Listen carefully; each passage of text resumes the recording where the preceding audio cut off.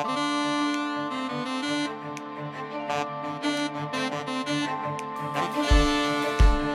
and welcome to the Kingdom of Thirst podcast. My name is Abigail Kelly, and today I'm here with Priscilla Rose. Hi, Priscilla. Hi, everyone. How are you doing? I'm good. Just basking in the Florida sun. Oh, yes. Yeah. So sunny and so very not moist.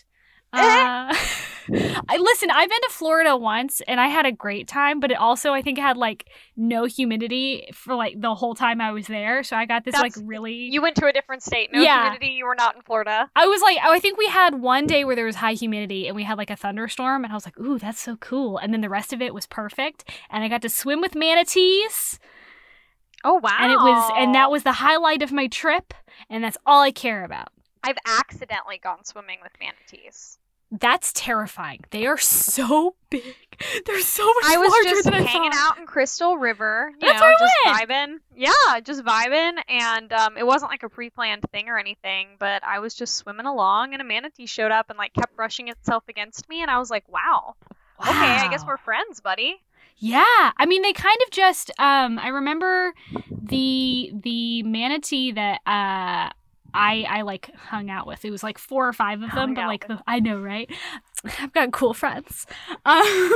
They're mostly sea cows. Yeah. But it's like the pink poodles, but they're just sea cows. Anyway, we got a little manatee on the skirt. Anyway. So I went to. We had to wake up at like 3 a.m. to drive to Crystal River to go to this it was like a 7 a.m. tour, and there was like a couple of manatees, and then there was like a mom and her baby, and the mom and the baby were the ones who were just like chilling the most with us, and it was only like 2 other people on the tour with us. Oh wow! And there was no other boats out, so it's just us. It's super early in the morning. Weather's beautiful. We get in there, and I learned very quickly that I don't know how to snorkel. Like really super mega don't know how to snorkel. Also can't open my eyes underwater. 2 things that are a problem when you're trying to swim with manatees, because the water's not like clear. It's like it's kind of like a murky greeny sort of, like it's interesting. Yeah, like I wonder what time of year you were there. It would have been probably July or August, something like that. That's so odd. Every time I've ever been to Crystal or Rainbow River, it's been like clear. Like you can see the gators sleeping on the bottom of the river, kind of clear. It wasn't that clear. Like it was clear enough that like I could see my hand in front of my face and stuff. Like it wasn't murky, but also, well, here's the thing. I also have to wear glasses, so there was maybe some other things happening.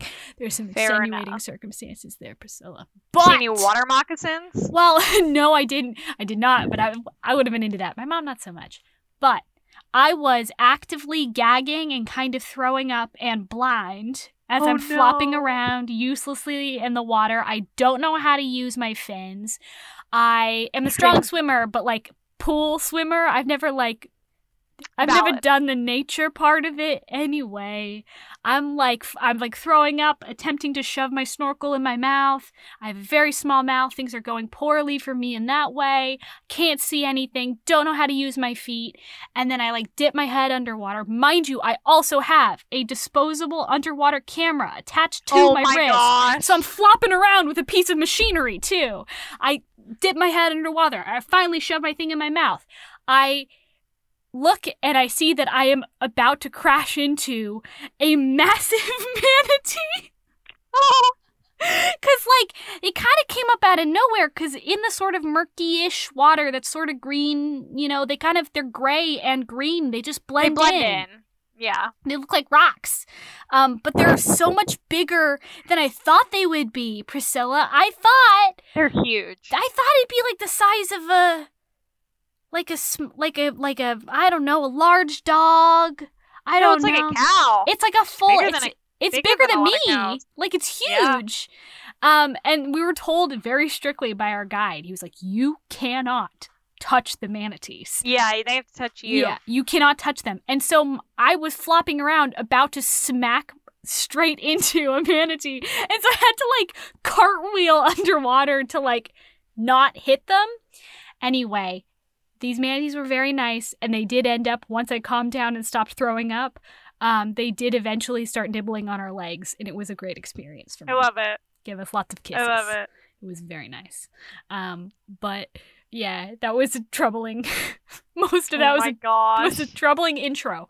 Not my proudest moment, certainly. But what is? What is? Yeah. So Priscilla, aside from swimming accidentally with manatees and getting sloppy wet out there in the Florida, what do you do? What do I do? What do you do, Priscilla? I guess I read and write books. That's some nerd shit. It is. It's very geeky nerd shit. Yeah, you have a book coming out. I do. It's a little novella. Ooh, my word. So, you write fantasy romance, yes? I do. But romantasy, as some like to put it. That's terrible. I guess I don't know, is pharaoh that much better? Because then I just think everything involves like Egyptian pharaohs. So I guess I don't know. Oh my gosh! I literally like the pharaoh Discord. I'm over there like, I know what y'all mean, but every time I'm like, oh, the pharaoh did, yeah. Let's talk about Egyptians. That is not how pharaoh is spelled. Pharaoh is spelled with a PH, my dear. Listen. You gotta read this pharaoh. Pharaoh? Yeah, that's how I say it. Okay, but then it's just the wheat. It's just the grain. Oh my gosh. I don't know how to cook it. I don't know what it's for, but I think it's fancy, so I guess that's a plus. It's fancy. It's a fancy grain. It's a quality grain, as they would say in Stardew Valley. Quality. Yeah, it's a quality. It's got a purple star for quality. I've been playing a lot of Stardew Valley. I don't know. A lot of my family plays it. I play approximately 4 video games and have played approximately 4 video games for most of my life. And fair.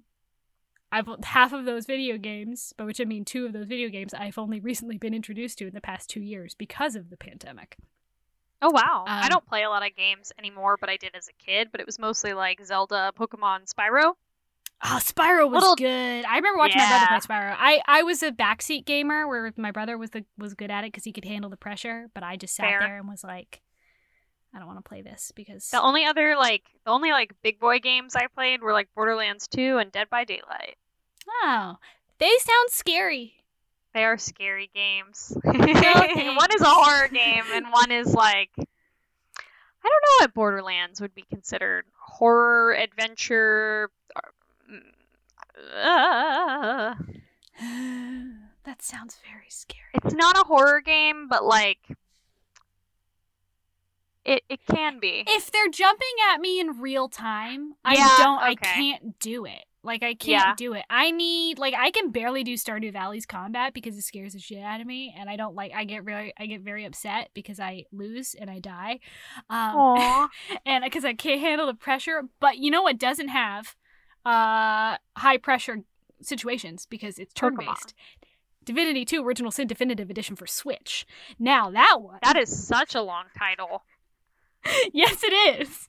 I don't have to say it all, but at this point I'm so deep in it that I do, and I'm not changing. That one has romance options, and it's got Dragon Man, and combat is turn-based, Somebody so I call can take Katie as Robert. long as I need. Oh my god. Please do call Katie Robert. Man. Please let her know about my podcast. Somebody call Katie Robert. Somebody call Katie Robert. I was getting roasted the other day in my Patreon Discord because one of my friends is friends with Katie Robert, and she was like, you should just email her to be on your podcast. And I was like, I can't do that. Do you know how busy she is? She can't do my stupid little podcast. Are you kidding me? She probably would. She would. She honestly probably would. I'm going to send the link to this episode to her on Twitter, and I'm going to be like, hi, queen of my soul. I love your books. And me and this podcaster talked about you for 5 minutes and how you should be on this podcast because we love you. Please do it. If me doing a whole episode on one of her books didn't get her on this podcast, I don't know what will. I'm very convincing. You know what? Fair enough. Fair enough. I'll take it. I'll take whatever I get. We'll start a campaign. Just let's have everyone pile into Katie Roberts. Don't do that. Actually, no, I don't even. I do not want to do that. I will just personally tag her in an audio clip of this moment and be like, "We love you, legend. Come be on Kingdom of Thirst podcast." Hashtag Queen. Tell me your secrets. Yeah. Spill that tea. Oh, God, she's so cool. She's so busy. I know. I admire her. The dream. Yeah. Well, I don't know. She also seems very stressed out. I don't think I can handle her level of constant stress. I'm very stressed out. I just don't have cool pink hair and dragon romance books. That's the thing about it, though. She wears it well, whereas I feel like I just look like a gremlin, and then people yell at me because I forget to eat. And I already look like a gremlin. I should just embrace it. I did dye my hair purple recently, and it did not come out purple, like a professional. Oh, a professional. We can't get it purple. Wow, why? What? Well, I have tried to dye my hair purple like 4 times in my life. It's come out pink, it's come out red, it's come out blue. I just don't think purple and I were meant to be. That sucks. My hair rejected purple. Your hair just was like, I'm not doing it. You can't force me to do this. I dyed it black because it kept turning red. It just wouldn't. And I have like dark brown hair naturally. It just kept turning red. I was like, I can't do this. I'm doing it black. I've only fully dyed my hair once, and that was when I was 13. And oh my gosh, with Kool-Aid? Here's the deal. No, a professional did it for she did it in her kitchen, but a professional did it for me. You. Here's the deal though. My dream was to have like hot, like red highlights. I wanted to be like main character style. Been there, done that, right? Heck yeah. Yeah, okay. She didn't hear the highlights part. She heard the dye my hair part. Listen, I had Ronald McDonald hair for 4 years, and I chose that life, so I get it. That's I don't incredible. know why I chose that life, but I had bright red, like Ronald McDonald hair. That's what I had. I had like full on like fire truck hair, and then I had to just walk into class the next day, and everyone was like, "What did you do?" And I was like, but I thought it was cute. I don't know what 13, 14-year-old Priscilla was like, I am hot shit with my hot fire red hair. And at some point in time in high school, I just like processed the fact that I kind of looked like a clown. And I was like, I have to not do this. And then I started dyeing my hair black, and then I went like blonde streaks, and then I did like a reddish purple, and now I've kind of done everything under the sun. I did pink for a little while. I kind of had the thought where for, I guess, like 6 months, when I was like 24 or something like that, where I was like, what if I just like committed to the pastel hair life? Like, I think I would look cute with pastel hair. You would, but it's so much work. But then I was like, I couldn't. There's no way. There's no way I could do that to myself. I would never recover from that. But I shave half my head. I mean, I have an undercut, but it's like the whole side of both. It's very cool. The whole back of my hair is shaved, so I'm kind of in the just like, hair is just a decoration part of life. You do look much cooler than me. You have like cool tattoos. You're wearing a cool anime shirt. I don't even know. I appreciate you. I'm just a giant nerd. Well, but you wear it well. That's the thing. Thank you. I appreciate it. I'm like, I'm in that weird subgroup where some days I kind of look like a fairy princess, and some day I kind of look like a punk rocker, and no one knows what to do with me. I live My with one of husband those. is confused. Yeah. He's like, he expected a like very natural girl because that's who he began dating many moons ago. Yeah. And she slowly morphed into who she wanted to be, and it's this creature gremlin from the lagoon. And he's still confused about it. Well, here's the thing with men: you got to keep them on their toes. You got to keep them guessing, because if they figure you out, then that's when the trouble starts. You got to be married a tiny little woman. Like, he yeah, there you go. You should have known I was going to be a queer raccoon. A fae. You know, that trend that was like, you know, do you look like a fae, a wolf, a shifter, blah, blah, blah, blah, blah. I always got fae or vampire. I can see it. It's your little chin. It's all in the chin, Priscilla. Oh my gosh. That's so funny. But I fully accept being a fae. Listen, I'm gonna post some Femme Rune Danon cosplay videos soon. We're just going full force. I'm gonna color in my tattoos for it. Like we're going for it. I have his haircut. I might as well. Yeah. Oh my god, live your best life. Go out there, be silly. Just live your bisexual dreams, Priscilla. Exactly. I wish more authors were like comfortable with having fun on social media. Now there are a lot that are like Katie Robert. I'm trying to think of. I mean. What's her name? Wow, why am I blanking suddenly? I mean, JLA has fun on social media. There's a lot of authors that do, like Scarlett St. Clair. She posts like her in lingerie on social media. I'm like, you go, queen. Yeah. I wish there was more of that energy because although we're all like authors and creators and stuff, like. Also just people. Like, I would totally like to see a video of a famous author's, like, dog or them doing a ridiculous cosplay. Like, I think it makes them more human and it brings me in. It's more appealing to see their real side. I think that so many authors have only just, like, they don't really grasp social media beyond, like, its use as a professional tool, that they kind of don't, particularly, like, authors that are even like 10 years older than we are, right? I think like there's a sort of block that they have with like understanding that you can mesh both, and in fact a lot of people prefer to not feel like they are being sold something all of the time. Exactly. That's a tough thing. I saw today somebody on Twitter was like, hey, I was doing this like seminar with this publisher marketing team, and they were talking about how graphics made with Canva and stuff like that, they look pretty, but why don't they actually sell anything? Why don't people engage with those posts? And they realized it was because they look like ads, and we are so turned off by ads that we refuse to engage with them. And I personally, like, I had that thought the other day when I was like, damn, using Canva to make like little like thingamajiggies and like graphics and stuff would save me time because I'm an illustrator and I just like whip up my own stuff or whatever. But like, oof, man, it would save me time to make things look nice. But then I was like, oh, but then everything would look like everybody else's stuff.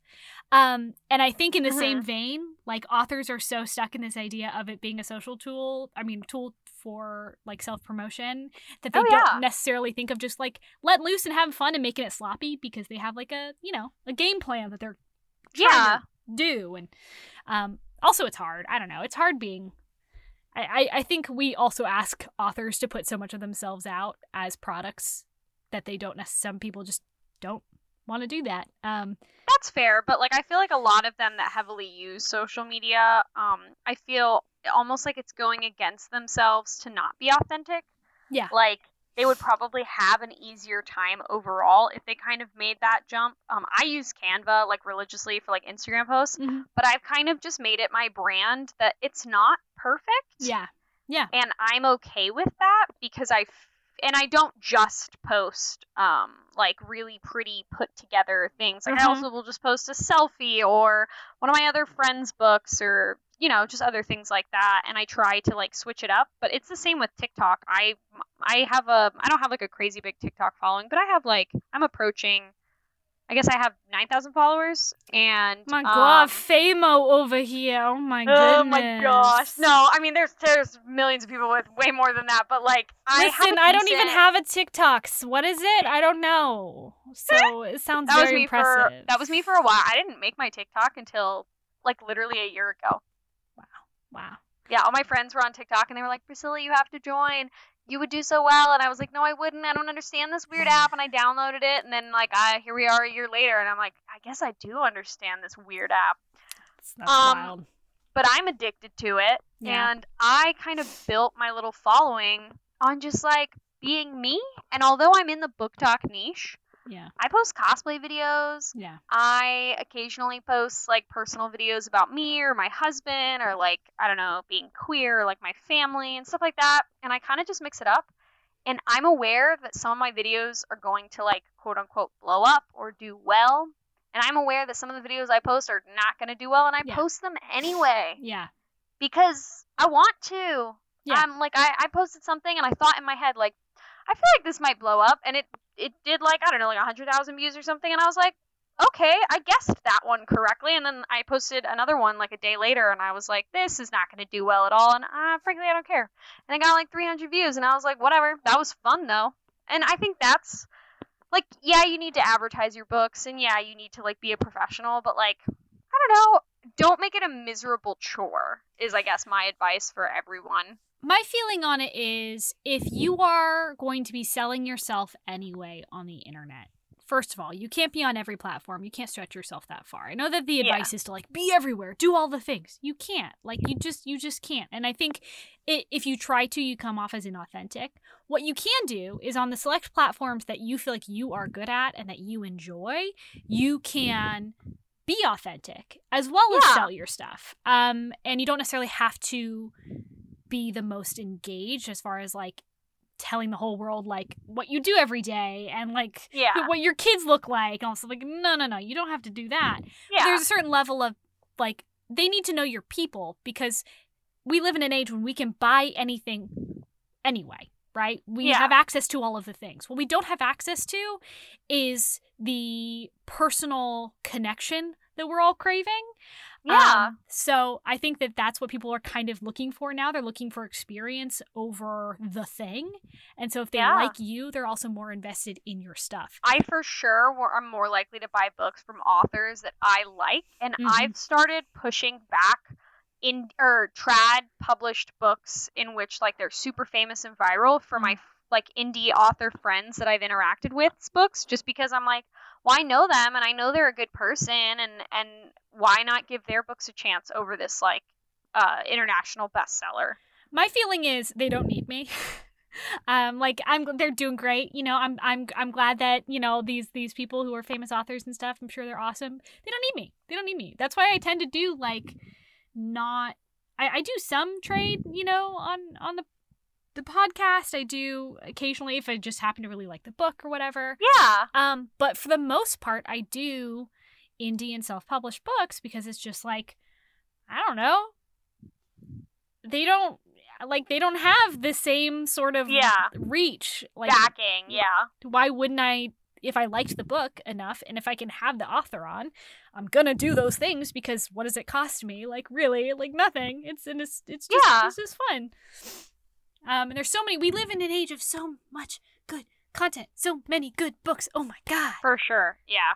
We also live in an age of terrible, terrible books as well, but that's okay. Unpopular, very painfully unpopular opinion. It's hard for me to dislike a book. Now, Do you like them sloppy, Priscilla? Do you like them nasty? I'm pretty good at guessing whether or not I will like a book based on the reviews and the blurb and the picture. Oh, like, you read reviews. That's smarter than what I do, which is just pick up a book and don't know anything about it. So I used to do that. Okay. Some of my favorite books of all time. So a little factoid about me is, growing up, I didn't really have a lot of money. I mostly read books at the library, read a lot of manga, read a lot of, like, whatever was in the library. So, like, Beautiful Creatures, Percy Jackson, the whole 9 yards, like the dream, right? Then I got older, and then I got to read that plus whatever my dad was willing to buy me, because he randomly made the terrible decision to say he would buy me any book I asked for. He does not have the money to do this. He still does this to this day. But he did not have the money to fund that statement. He thought it would, like, get me really into reading, but what he didn't know is that I was going to become, like, crazy. Yeah. So then I got to pick books at Barnes & Noble, so as long as it had a cover that I knew wouldn't make my dad uncomfortable, I could pick it out. So thank you, discreet romance authors. That covers a lot of ground. Oh, yeah, as long as it didn't look weird to my dad. He wasn't going to check out where it came from, what genre. He wasn't even going to think twice. As long as there wasn't, like, a shirtless ab dude, I could get it. Oh, my God. He also didn't like skulls, I learned. So as long as it didn't have those things, we were good, right? So I got to that, and then as I got into college, I mostly read really popular bestseller, fantasy, romance, and just regular fantasy, YA fantasy and Star Wars books. Went through a big phase where all I read was Star Wars. As a kid, I read Legends, but like all the new Star Wars books, Disney sends me ARC copies of books a lot. I absolutely thank you, Disney gods. I love you. Thank you for blessing me. I just finished Queen's Hope the other day. Oh my god, how is it? Is it good? It's good. Oh, it's my favorite is still Queen's Shadow. I don't think any Star Wars book is ever gonna freaking top that book. I love it so much. But it's a really good book. I love Sabe. I love the whole thing. You'll probably cry. It's a great time. Oh god, anything with with my Padme. girls. Anything with my girls makes me cry. I love the Handmaidens so much. They're like everything. Like after Princess Leia, I have a Princess Leia tattoo. Princess Leia and my boy Kylo are my babies, but after that, it's Padme and the Handmaidens. You know, I get like real messed up about Padme. I was in love with Padme as a kid. I was so traumatized by her death because I was like, she could have done so much good for the universe. I know. Yeah. She just wanted to live a good life. She didn't deserve this. That was literally me. Yeah. But it's fine. Yeah. You know, I also got it mixed up for a long time as a kid. I thought, oh my god, I'm shaming myself. But the planet that Leia is from. Alderaan? Alderaan, yes. I thought Alderaan and Naboo were the same planet. That's hilarious. But here's the thing, is when I was a kid and I was in love with Padme, and then I knew that she died, and then in my head I linked the Star Wars movies, so I said, oh god, and after she died, also her planet was destroyed. The place that she loved so much. No. Anyway, relieved that is not the case. I'm not relieved because my poor girl Leia had to watch her whole entire people. Yeah. But Naboo's very pretty. So is Alderaan! Well, it's gone now, so I guess that there's, Naboo is filmed in Italy. It's not fair. You can't. That was bias. Anyway, long story short, when I got done with all the Star Wars books, I started getting really into audiobooks because I have ADHD and not a lot of time, and so I listen to audiobooks while at work, and it kind of like helps me not get distracted by like other people and stuff, right? But before I got an Audible account, I tried to find free books on Spotify. There were quite a lot. I don't know why, but a lot of audiobook publishers had contracts with Spotify from like 2018 to like 2020, 2021. Most of those books have been removed by Spotify, like the contract was super short. But there were a lot of books on Spotify during this time period. I don't know why. Now everyone switched to Audible, right? But I would just click a book and I would just start listening. Never looked at the blurb, never looked at a review. All I saw was the title and the little cover, right? Ooh. Oh man. That caused a couple DNFs. But books I found that I loved. Well, I have a signed copy of both of these books I'm about to list. The Shaman-Born series. It's a YA fantasy. It's dope. It's dope as hell. That's all I can say. Like, it's like a gritty YA. It's not based in romance, but yet it, like, captivates your soul. And if you grew up with anything kind of like, I don't know, it's like if Percy Jackson and Harry Potter Percy Jackson isn't problematic, but, like, if Harry Potter wasn't problematic and the vibes of Percy Jackson make it a little grittier, give it a lot of diversity, and you get the Shaman-Born series. Like, it's amazing, magical. It's based on Hmong shamanism. It's just it's friggin' cool. That sounds cool as hell. It's cool as hell. And then the other series is what really got me into like craving some muddy romance, and that is the Kiss Quotient trilogy. Now that's all over TikTok now, but at the time I listened to it, I'm gonna sound like an asshole hipster, but at the time I listened to it, it was not like a crazy popular book, right? I listened to this book and I had no idea the plot. All I see is this little teacher looking character, and this little, because it's contemporary, so it's got the doodle bops characters, the right? The little illustrated characters, The little illustrated, like, super simple, and there's all these math equations. I'm like, it'll be about a teacher. That's great. I'm going to be a teacher one day. Teacher romance. Cool. It is about a woman who is autistic, wanting to get better, like, with her sexuality and, like, improve herself, so she hires a male escort to teach her. This book is so smutty. It's beautiful. Like, it's emotional and it's romantic and it's beautiful, and it's like, it's a 10 out of 5 read. Like, it's chef's kiss, one of my favorite books of all time. But to go in expecting like a cozy little teacher romance and getting that was wild. It was a wild experience. That's the complaint a lot of people have with the illustrated covers too, is they're like, I don't know what to expect. Is it gonna be like a super sweet, like closed door romance? So or pure. Is it gonna be like some wild, raunchy stuff? And I'm like, listen, could be either, could be both. You don't know. One of those summer books, I don't know if it's people we meet on vacation or if it's like beach read, or it's one of those summery books, right? Apparently it has smut in it, and I would have never guessed that. I haven't read it, but like it just, someone was like, oh, was yeah, it sexy. Christina Henry? Are you thinking of it's because both of those books, I've sold so many of those books in the bookstore, so like I know exactly what you're talking about.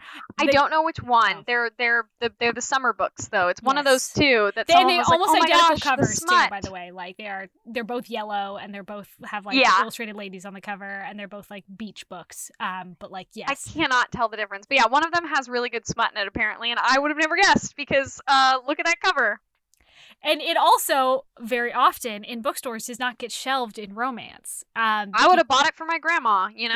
Yeah. Like, wouldn't have known. Grandma would have been like, oh, Priscilla! Oh, my grandma would have just been like, ooh! Publicly, I'm going to say that's how my grandma's reaction would be. My grandma may or may not be planning on reading my book, so she's in for a doozy. Oh boy, yeah, my grandma also reads my books. Hi, Nana. She listens to the podcast. She's the only thing she really cares about is how much I swear. Sorry, Nan. As long, pretty much. That's what I'll get. If I send her this, she'll be like, I would appreciate if you were more ladylike, my little bitch. Like, that's what my grandma would be like. Oh yeah. Gotta love them. God, we do. We love our nans. We love our nans out there. Yeah. My grandma also reads my books. And it is funny because every time I sit down to write, something smutty, I'm like, well, just gonna move past the thought that I just had about both my mother and my grandma and my friends and my coworkers. My mother-in-law. That's a tough one. That's a tough one. She's like, I'm totally gonna read your book. I'm like, I was thinking the other day, I was ranting to one of my best friends, and I was like, oh my gosh, my 8th grade English teacher, my mother-in-law, my stepmom, my mom, my grandma, oh my gosh, probably my coworkers are going to read this book. Yeah. And they're going to... I don't know. I have a guy who comes in the bookstore. He's this really, really nice gentleman. His name is Tim. He is a former judge. Hi, Tim. He is in his late 60s, early 70s. He is like a really nice guy. He's retired. He was a judge for like 25 years. Is he really into smut? Well, here's the thing. He's happily married. He's a lovely fella. But he's really into smut. Well, he drops off because he knows that we had a talk once about how much I like science and history, and we both like those things. So what he does is every single week he drops off his magazines he gets, like Scientific American, National Geographic for me. So cute. Every week. It's the nicest thing in the world. And almost every week he also asks me, he's like, so how's the publishing thing going? And I've explained to him, like, how querying works and how, like, I'm doing, like, self-pub stuff in the meantime and, like, the Patreon and stuff like this. And he's like, well, whatever it is, if I can buy it ahead of time, just let me know. Aww. I'll get it. I really want to support you. I know it's so hard and I want you to succeed. And I'm like, thank you so much, Tim. Fucking never ever am I gonna... Not in a million years, Tim, would I give you my book. I thank you. I mean, from the bottom of my heart, you are such a kind gentleman. I'm gonna buy Tim your book. I'm gonna fly to California when your book. Yeah, I'm gonna hand it to Tim. I'm gonna wait outside your bookstore, and every time a man comes in, I'm gonna say, "Are you Tim?" If he's wearing a shirt with sharks on it, you'll know it's him. She's lying. It's probably a dolphin shirt.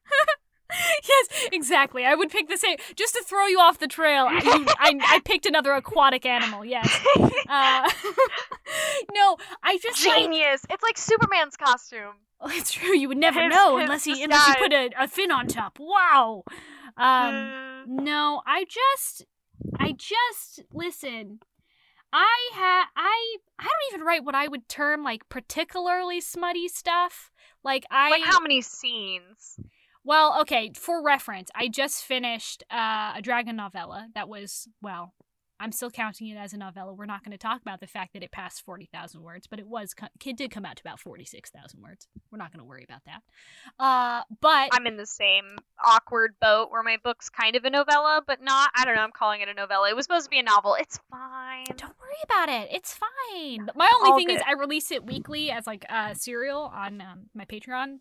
So I do like monthly novellas where they come out just week by week. So they kind of have to fit a certain, like, I have a schedule that they have to fit. So the last chapter is like 9,000 words because I couldn't go off schedule and do another chapter. I love it. But for reference, if we're talking about that one, which let's round up and say it's 50,000 words, right? Each chapter is about 5K. Some are a little bit over, but I have 2 chapters that are mostly smut. So proportionally, there you go. But I don't know. Like, I don't think it's particularly, I never feel like it's particularly sexy or just like super, explicit. But also, my stuff isn't, at least right now, but like my novella, I would say it's like 40,000 words. Yeah. And I would say it has like 3 sex scenes and like 2 kind of like really intense, maybe 3 really intense tensiony scenes. It's not bad, but it depends on who you ask. Anyone who reads like dark romance is going to think my book is for wussies. Oh my And anyone God. who reads like straight romance, or not straight romance, straight fantasy is going to be like, whoa, this is a lot of sex. You know what I mean? Any sex on the page is a lot of sex for somebody who doesn't read books that have any, But it's it's like, I hate using these big comparisons, but everyone will know what I'm talking about. It's like Court of Mist and Fury, or like a Kingdom of Flesh and Fire level steam. It's not anything crazy. There's no like crazy kinks or anything. It's boring to you wild gals out there. It's fun to me. Priscilla, here's the deal. For this podcast, right, I read so much. I read about a book a day, and I have to read stuff that I don't necessarily aren't necessarily like my jam, right? That being said, sometimes I go deep into a subject, like mafia romance or dark romance, because I'm trying to understand it. So I'll read like 40 books and I'll just go so hard on it, just trying to examine it from every possible angle I can. But the issue is I go native and I get used to like the crazy shit, like the wild shit. I just finished Haunting Adeline. Have you read that book? I have not. Oh, Y'all, I'm in a glass box. This book put me in a glass box that I haven't been able to get out of. I've been banging my fists on the walls and I can't get out of it. It is a stalker romance that also involves some troubling themes about our government and satanic pedophile rings, and also don't bring Satan into this. Don't drag his good name into a pedophile ring, please. But also it involves ghosts, an angel, and an unsolved murder, and also he stalks her like brutally, like just absolutely crazy, like invades her home. And she probably loves it. The thing is, she gets like turned on by fear, so like kind of. So she hates him, but like she also is like, I'm gonna send you an arc of my novella, and we'll bring you back to the life. Please, that's the thing. I'm like so deep in it. I'm like, yeah, that makes sense. Like I realized I've lost all perspective. So I was looking at my own sex scene the other day, and I was like, I could spice this up a little bit. My God. Wait a minute. Abigail. One of the main like sexual subplots of my novella is that the main character has been a victim of like a type of sexual like assault, or other words we don't like to say. Yeah. And my character's not a self-insert, but like I have been through quite terrible, gruesome experiences, right? As a lot of women have, and a lot of humans, guys, gals, non-binary pals, we some of us have been through a lot, and I know a lot of people go to dark romance to kind of like get their emotions out in regards to that, and I totally respect that. Yeah. But I wanted to do that in a kind of different way, and so one of the like, I don't want to say like sexual subplots, but like one of the like little themes that happens is like sexy consent. That's like a big thing in my novella. So even though he's a demon, and you know, even though there's wild monster hunting and all kinds of fun stuff, I would say it's more on the like cozy side of smutty. It's very like sweet and like I'm ensuring that you want to be doing this type of smut just because that's how I decided to get out those emotions, you know? I am very, very much the same way. Like I definitely, enthusiastic consent is part of everything I've ever written, where it's like I realized I had this thought the other day when I was writing it, where I was like, am I being repetitive in this like aspect of it where the characters, you know, in sexy talk, like ask each other, like, is this what you want to do? And then I was like, who cares if I am? It's your important. Yeah, it's important like, to you. Yeah, it's important to me that like it is verbally confirmed that like that everyone's okay, everyone's on board. Yeah, even if they're like, you know, not necessarily super comfortable in the moment where they're like, I don't know if I really like, ooh, this is new or whatever. Like, it's important to me that when that question is asked, that the answer is given. Yeah, I'm also like, in my books, I generally just, my thought is, for me personally, I've made this new world with all this new stuff. If I can have like witches and orcs and dragons and stuff and what all and like near future technology, I can also probably just get rid of sexual assault and no one will notice. That's fair. Like I can just kind of boot that. I ain't need that in my imaginary world, do I? I feel you. My duology is I like kind of I wrote half of a duology. I wrote one book. It'll come out next year, both books probably. But I definitely, there are themes of like sexism is definitely like a topic that's discussed, and like racism exists and stuff, but I kind of do it in a different way because I don't want it to be about like real life people's trauma. So like there's a magical species of like people that are kind of like genocide has been committed against, but it has nothing to do with like the color of their skin or like anything that would reflect the real world. It's based off of like a whole magic system of things.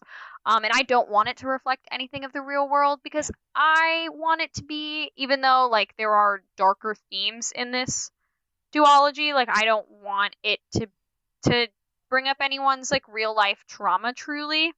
You know what I mean? Like but I have another series that I'm planning on just like, it's just like everything is kind of different than the real world. Like, I mean, most people don't even have like human flesh colors, so like that's not really a thing that they have to deal with as much. And like, I'm just gonna make it to where gay people is like totally normal, like queer people, like it's not even like a sweat on anyone's back. It's like totally normal vibes.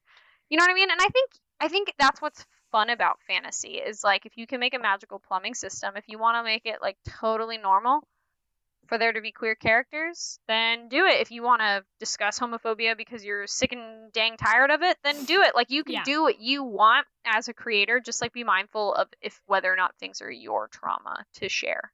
Yeah, I talked to Daniela Amera the other day about this, and we were talking about the weighing of doing good versus doing harm, and how you should always weigh when you're writing. Like you can have the best of intentions and you can still do more harm than good. Very true. And you should always be analyzing where you're coming from and why you're taking the themes you're taking and whether or not that's your space.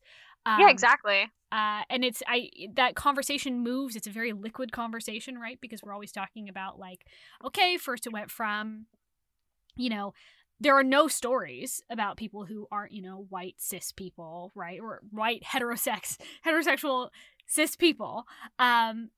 Okay, so please God, anybody just write some stuff that's not that. And now we've gotten to this point where, okay, now we should leave the space to the people whose those stories actually belong to. And it's a conversation that I think will move back and forth. Hopefully, you know, for forever. I'm very much a fan of like writing diverse stories, as long as it's done like just do your research, use sensitivity readers. Like I'd much rather personally read stories with like a whole like diverse characters, queer characters, characters with like any just like you know what I mean? Just like if they have a condition or if they have a mental disorder or if they are Black, white, Hispanic, or inspired by any real life culture, or I love stories to be different. I want curvy MCs and MCs who are I say MCs like everyone's gonna know what I'm saying. Main characters who are moms and main characters who are blind, who are deaf, who are all kinds of things I want to see, but they need to be done in an appropriate way. And I think the easiest way to do that is to listen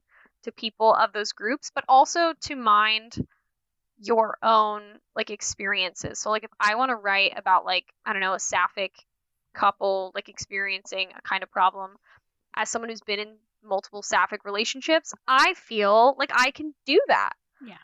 But I'm not going to write a story about like, I don't know, like a Black man experiencing lots of racism, because that's not my story to tell, you know? Like I don't need to put that like trauma into the world. If someone who's experienced that wants to, then that's their right, but it's not my right. And that's kind of just how I kind of take a look at things. So I'm going to have white characters and Black characters and every kind of character in between, and characters who are blue alien people probably at some point too. Yeah. But I want those characters to equally have their fun. Yeah, I think what it comes down to is your world full of every type of person that exists in our world, or have you mentally decided that those people can't exist in your world? And if you have decided that those people can't exist and you're never going to show anyone ever in your world who does not fit a very specific mold, maybe think about why you were doing that. Whether you think that you can tell those stories directly, as in like making those people your main characters, and whether you think that's your place or not, that's a different conversation. Yeah. If you're writing an expansive world and you don't have anybody with a disability or anybody who is not a straight white person, just even freaking peripherally, like sometimes I'm reading series and I'm like, I have not heard of anyone being any different from any of these people, like who are like no one, even just a glimpse, there's no one. And then I get this really weird creepy feeling that my friends don't exist in this world anymore, and it freaks me out and I don't like it. No, it's weird. It's like that's not what a world looks like. That's why when I was like developing my book, I kept some aspects of it simple and some aspects of it are more complicated. So like there's it's called the Realm of Terra. Yeah.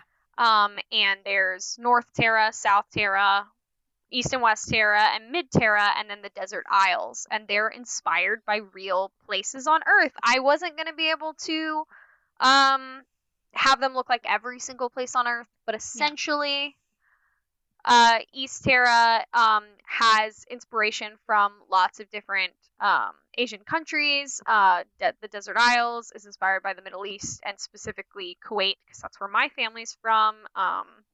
West Terra has a lot of like inspiration from Latin America. North Terra is essentially Greenland and Iceland and all the icy cold countries up there. And South Terra is like highly inspired by Africa, and Mid Terra is kind of a weird mixture. It's kind of like a cultural mixture. It would have like white and indigenous people, but not like Northern European kind of white, you know.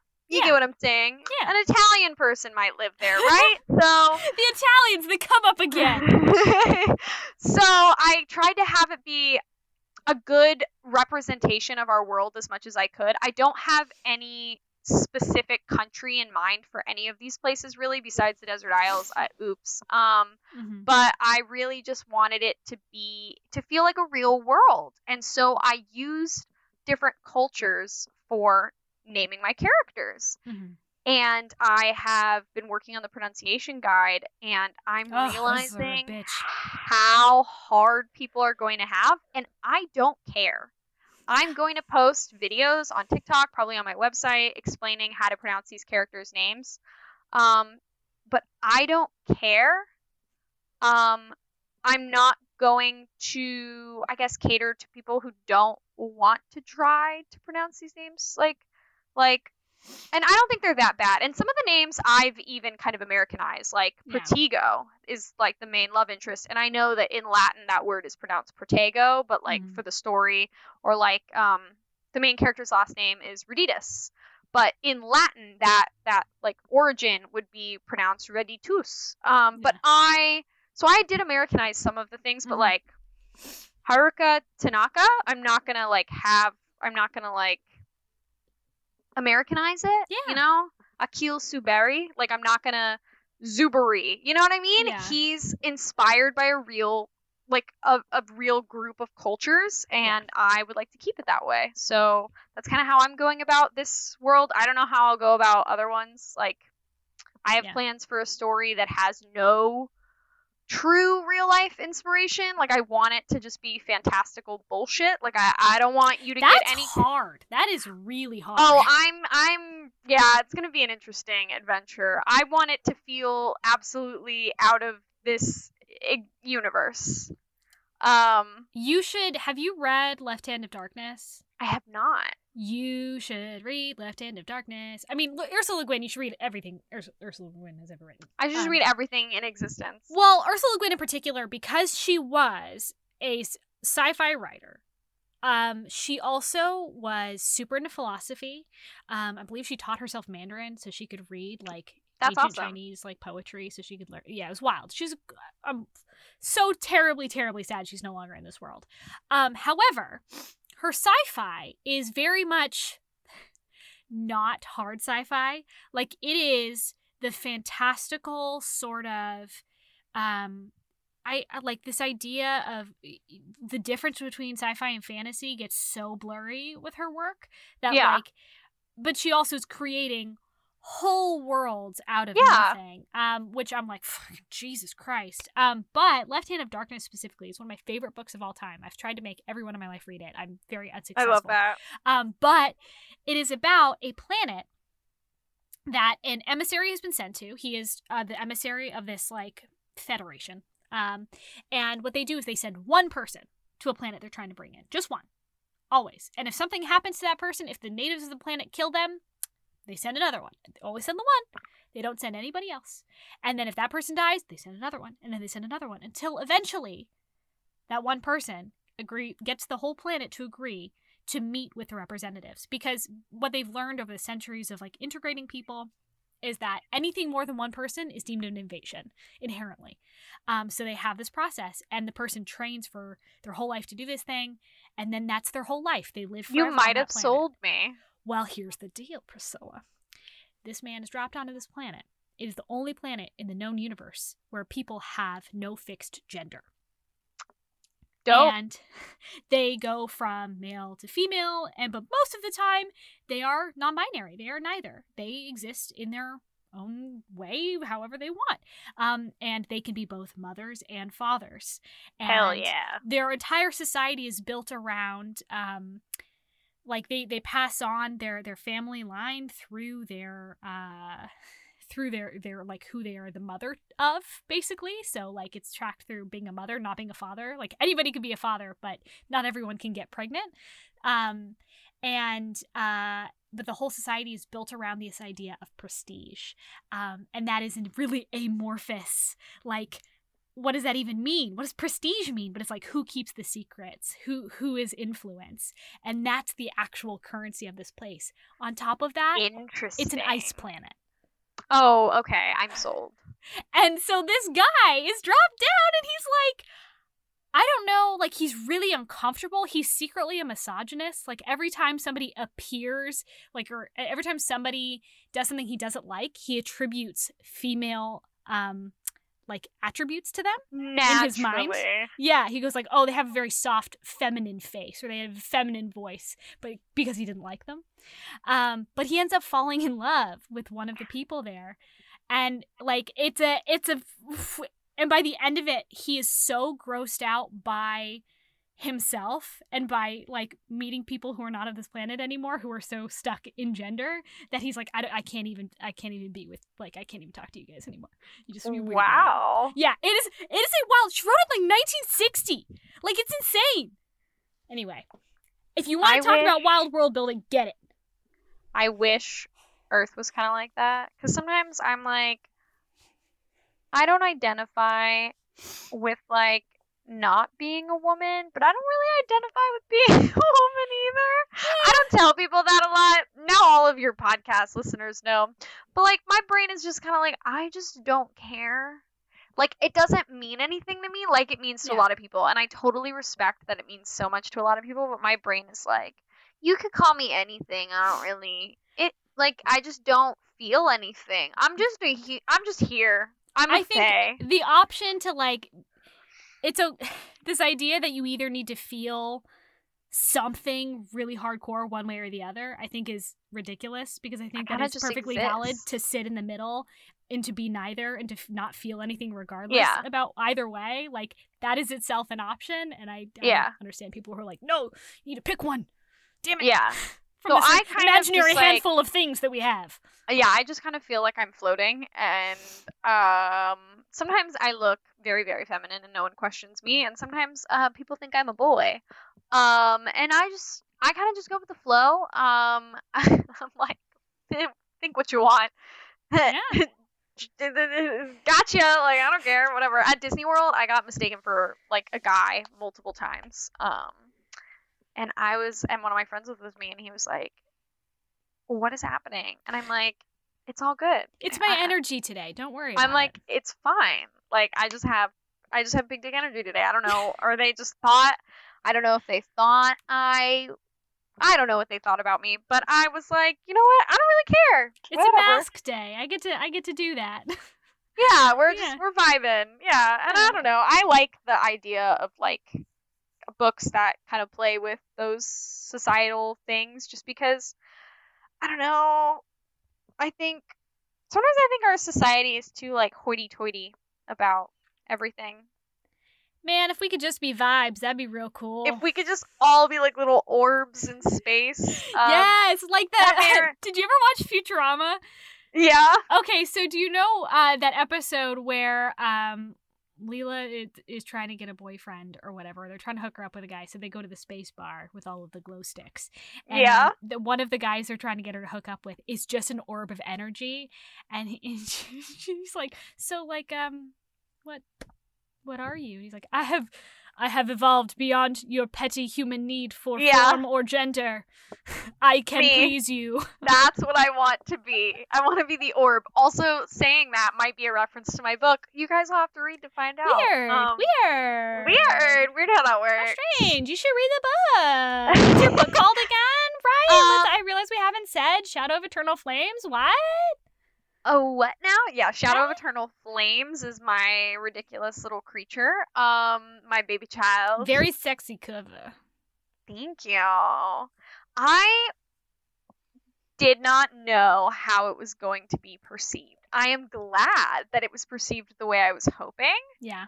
But I kind of went on a limb with that cover, just because currently in fantasy romance, there's kind of two types of covers. There's like really pretty character art that's kind of like fantasy-ish. Like, it's very like, you know, they're like in a fight scene and they're back to back, or like they have swords in their hands and stuff. And it's like, it might be kind of sexy, but it's also very like battle gear. Yeah. Or the symbol covers, right? Like, you know, you've got a crown and a sword or a tiara or whatever, right? Yeah. So I was like, I want a clinch cover.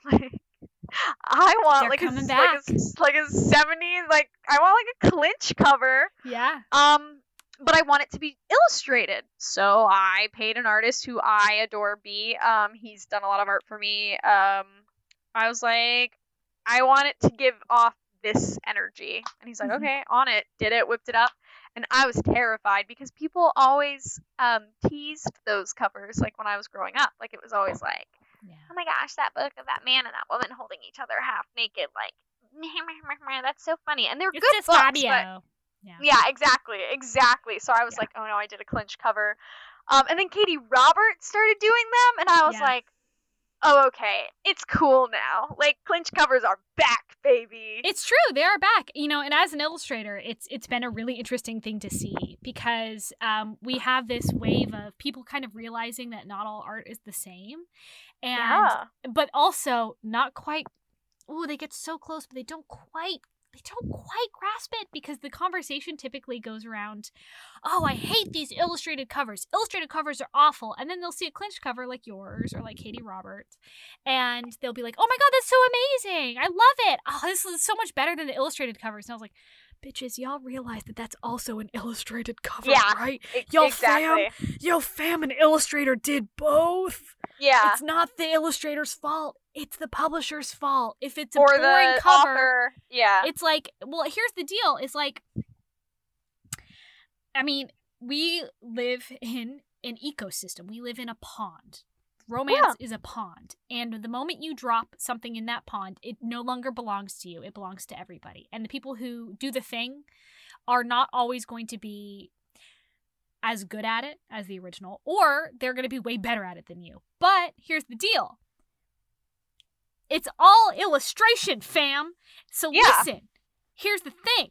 If you don't like it, do your own thing. It's fun. You don't have to follow. I accidentally hopped on this trend. Like, I didn't realize it was going to be a trend. It was just what I wanted. And then it happened to be that I hopped on a train really early, a little trend train. And I was like, wow, I accidentally did a smart marketing move. Because it turns out people like what characters look like, and a lot of times what they don't like is ugly photos that have been poorly photoshopped. Like there is a wide spectrum of cover. There's the poorly photoshopped weird Regency covers. There are the boring stick people standing not even looking at each other and looking very stiffly at the audience covers. And then there are like good clinch covers, and then there are the kind of badly done clinch covers. It's a spectrum. But listen, there's room for everybody here. Just pay your illustrators well. Get your favorite artist if you can, if you have the money. Yeah. And they'll do what you want. And I'm sure your audience will like it. Oh, yeah. I promise you. Oh, yeah. For this book, I wanted an illustrated cover. I've kind of decided I'm going to go back and forth. Yeah. So my duology, I already have the covers. They are symbol covers. I'm going to have a heck ton of art. Like all my A+ content on Amazon, so you'll see a little banner with art, and like I'm gonna still get I commission art like a fiend. I don't know what's wrong with my brain, but I just decide that all of my spare money in my existence should go to book art for my book because people want to see it. People want to see it though. So like, yeah. It's a good marketing move, but also I'm just obsessed with seeing my little demon boy, you know? It's fine. And listen, as somebody who has the power to draw her own characters, it's bad because I can just do that. I have the superpower. Start a webtoon comic. I swear to you. You would do so well. Oh my god. That's why I have a Patreon. That way I can feel like I'm doing it for a purpose other than just fulfillment. Oh my gosh. But yeah, like, so the duology will be symbol covers, and then I have a series that I can't name, even though it all has names, just because we'll name them sometime next year. But I'm hopefully gonna be able to afford to pay this very, very, like, crazy, fantastic illustrator that I'm obsessed with, that makes these absolutely drop dead gorgeous, like, crazy, oh my gosh, this art. If that happens, if I'm able to afford this, you will all see it. You will all love it. But I'm gonna flip back and forth. You know, my duology is a Regency inspired fantasy romance. All right. So the symbol covers, I felt like they fit. Yeah, it's you know, some crowns and tiaras and stuff. I felt like they fit. But we'll see what happens in the world. I think you gotta pick what fits your vibe. So like this clinch cover really fit the vibe of the novella because the novella is quite a a gushy romantic story with a little bit of smut, you know? It's very my husband is like, yucky, it's so romantic. He's like, gross. And that's what you expect, I think, from this cover. Yeah. So I think it kind of works. Whereas like with a symbol cover for the whole like Regency fantasy romance, I think you'll kind of get that Regency vibe. You know, it's like with Crescent City. I mean, you kind of get this otherworldly like creation of this like awesome big fantasy world from the cover because it's so cool. And I think that's what you just have to focus on is like find an illustrator or a creator who can make something that like gives you them vibes. It's all about the vibes. It's all about the vibes. I've been saying it's about the vibes. And it's about paying someone enough to do good work, but also paying somebody enough for them to tell you when your idea is bad. That's fair. That's important. Yeah. That's what they teach you in art school. Is that they teach you how to, you get one portion of an illustration class is always the talk from the teacher, which is, listen, your clients are going to ask for some terrible stuff. Here's how you talk them down from doing the thing. None of my artists have ever talked me down from doing the thing, but I would like to say it's because I have good ideas. I mean, I think I like your cover, so Thank you. If that was your idea, if that was your, composition and stuff, then I think you're on the right track. I think also there's a certain level of like letting the artist kind of like, here's what I'm thinking of, please just, I trust you, go hog wild. Yeah. I do a little of both. For that cover, it was like, this is exactly what I'm envisioning. Like, I sent a photo of a dress, and I was like, this is her gown, and I want the room to give off these vibes, and I sent pictures, and he threw them all together and made it exactly. But I have another artist. I should be getting the final copy sometime today or tomorrow. I sent him parts of the epilogue, and just some vibes, and I was like, go nuts, because my epilogue, as hopefully all of you will eventually find out, maybe. It'll be on Kindle Unlimited, so you can just download that thing if you already have it, you know? Yeah. It is nuts. The epilogue is kind of just a wild description of things, and he draws it so well. He kind of just went nuts. He was like, into the abyss. And I sent it to some of my friends, and they were like, this is quite abstract. How do you feel about this art? I'm like, it is exactly what my epilogue describes. Don't even trip on it, dog. It's perfect. Yeah. I'm like, golden. I love it. Like, you know, sometimes you have to like be like, I want this, and this is exactly what I want. And sometimes you have to be like, go nuts. I mean, my duology covers, I'll be honest with you guys, they're kind of pre-made. They're kind of pre-made covers. They were made for someone, and then that person didn't want them, and then I did. Because they fit my story, but they didn't fit their story kind of situation. I'm not mad. No, that's totally fine. They looked exactly like I was going to describe to someone, so I was like, I'm just going to buy these because I was going to describe this to someone. Works for me. Yeah, that's just fate. That's fine. Yeah. I like pre-mades. It's very hit or miss. Yeah. But I feel like everything's very hit or miss. I have a friend, I'm not going to name them, but I have a friend who wrote a book. It's a beautiful book that you've probably all seen all over everywhere. Gorgeous book. I've looked at that cover designer's website and not liked most of the covers they design. And they're somebody's thing. They're not my thing. Yeah. But that same designer created this cover that is one of the prettiest covers I have ever seen. So it's also just up to the way you ask for things. If you want, like, I sent my cover designer the fonts I liked. I straight up was like, something like this, like, I want it to be swirly whirly, and they were like, got you. Mm-hmm. You know? So it's you gotta just work together, and if you don't like what they're creating, you've gotta be honest, and you have to pay them enough to get what you deserve and what you want, you know? Yeah. It's true. It's true. Yeah. Priscilla, when's your book coming out? It is coming out April 26th. What? April 26th? Oh my god, that's so soon. I'm going to pass out. Oh, god. I feel like my book doesn't come out until frickin' August, and I'm over here like, oh my god, have I done all the things? Oh god.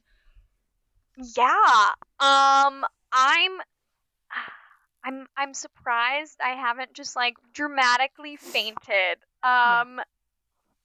it's been a really fun experience. I've learned so much. I feel like this was kind of just the start of my journey. It's a little debut novella, but I'm really excited to share it with everyone.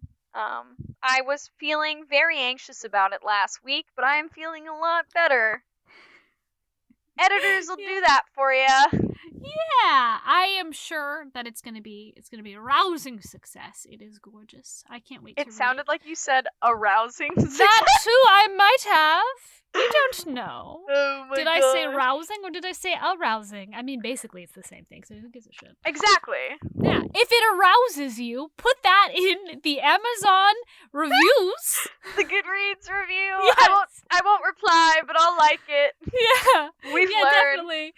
Somebody left a review for my book on Goodreads the other day that said that Theodore, my main character, has entered their book boyfriend's catalog, and I was like, that is the highest compliment I think I've ever received. Thank you. Oh my Thank gosh. you. Although one of my friends did tell me that after reading my sexy parts of my books, they wanted to go do it with their boyfriend, and I was like, that's a different kind of compliment that I don't think I wanted or needed, but thank you. I appreciate it. Oh my gosh. There's a girl who follows me on like all social media, and she's super polite, and she just really likes all of the snippets I've posted so far. Yeah. To the point where I noticed one day she changed her Twitter name to Pertigo, which is the main male character in my books. Pertigo's Waiting Room.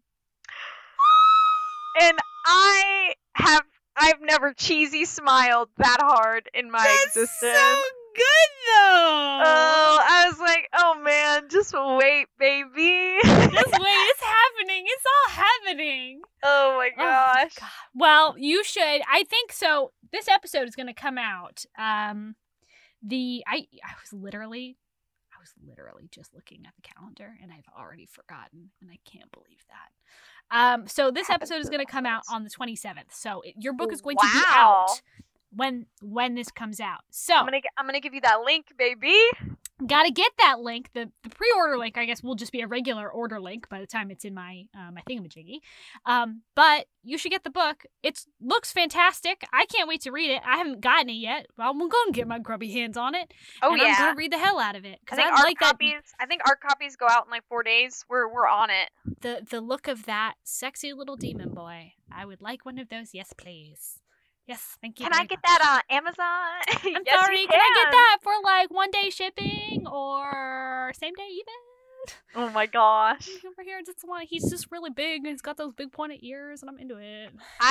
I'm a sucker for the pointy ears, man. I don't know. Why do you think I made my main character like he's an elf? He's blue. He's got I'm a sucker. Elf and fae and demons and their pointy ears. At this point, I think we should associate pointy ears with vampires just so we can have more pointy ears in the world. Yeah, if they're sexy, they got pointy ears. That's agreed. The law. We lay down the law. So, Priscilla, this is the end of the episode. This is the plug zone. What do you have to plug? What do I have to plug? Yeah. I have lots of computer cables. I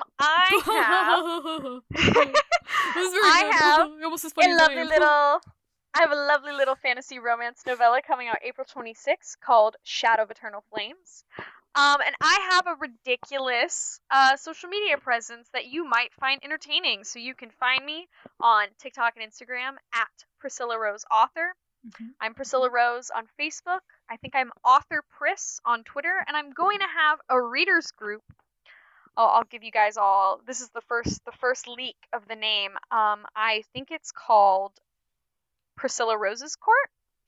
So if you want to join my court, if you guys read Shadow of Eternal Flames, I would love to have you there. Gonna share some memes and some sneak previews of some stuff, So thank you so much for having me, and I look forward to hopefully hearing from all of you guys soon. Yeah, you guys should definitely read it. All the links are going to be below, as per usual, in the description.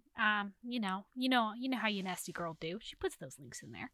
I have my stuff in there as well. You know where to find me. It's Kingdom Thirst pretty much everywhere. On Twitter, you can find me at Abigail K. Kelly. I have a Patreon where I release Woo! a lot of content. I've been made aware that I release maybe an insane amount of content. And I love it, though. I thought that I didn't release enough. So I guess I just don't know what I'm doing, which should surprise no one. But none of us do. Chapters of my novel, Consort's Glory, release every Sunday. They're like 5,000 words long a piece. We're deep in it, fam. Here's the deal. Here's the deal about it. If you sign up now, you get, this is going to be, God, we're going to be at like chapter like 15, 17 or something, like 15. So you get 15 chapters of that book to binge right away. You will also have 2 full novellas to read, all done, ready for you. Everyone can read them. One of them has a demon, a shadow demon that turns into like an eldritch horror when his mate is threatened. His mate happens to be a fae who was trapped in a jar for a year. And then also, the next one has a dragon man that has wings and a tail even when he's man-sized. Okay? Ooh. Yes. And he falls in love with a scientist who lives in a weather station, essentially, at the top of a mountain. And she accidentally sentences him to death by reporting his existence to her town. And so she lures him to her home to try and save his life. Realizing she doesn't realize that the dragon will, well, want to stay once she's done this. So, there's sexy times in both. There's world building in both. It all takes place in the same universe, the New Protectorate world. I love it. There's a lot going on. I introduced some extremely hot people in the last chapter of the Dragon novella. I mean, the hottest. An elf from the south. He's a southern gentleman elf. I've also got... Oh my gosh! Yes! He's also the captain of like a military, like a special ops unit, essentially, who kind of comes in at the last minute. And then there's like another dragon. There's multiple dragons. So many dragons. There's a hot mountain lion shifter who's also kind of a dick, but like he's got a heart of gold secretly. It's all in one novella, folks. You can get in there now. It's there for you, waiting. So you should do it. Works by Abigail. Heck yeah. It's Patreon. It's in the link below. Everything else, we got a Discord group. That's fun. Bookshop.org account, merch, whatever. It's all in there. Yeah, do it. Or send me an email. Or you can send me a real letter to my P.O. Box. Whatever. All of the links, everything. Too much information, you might say, rests below. Harass us, please. Yes. Leave us just terrible, terrible comments about how aroused you were. The manatee talk at the top of this podcast. Tell us how much you like pointy ears. Yes, and pointy teeth, one might even say. If you have a manatee story, we'd love to hear it. Oh my God, actually? Yes. Alrighty, this is the end of the episode. Thank you, Priscilla. I'll see y'all next week. Or you won't. But I'll see you. So, it's fine. Dun, dun, dun. I'm always watching. Okay, bye! Kingdom of Thirst is a member of the Frolic Podcast Network. Find all of our episodes and tons of new podcasts to listen to at frolic.media/podcasts.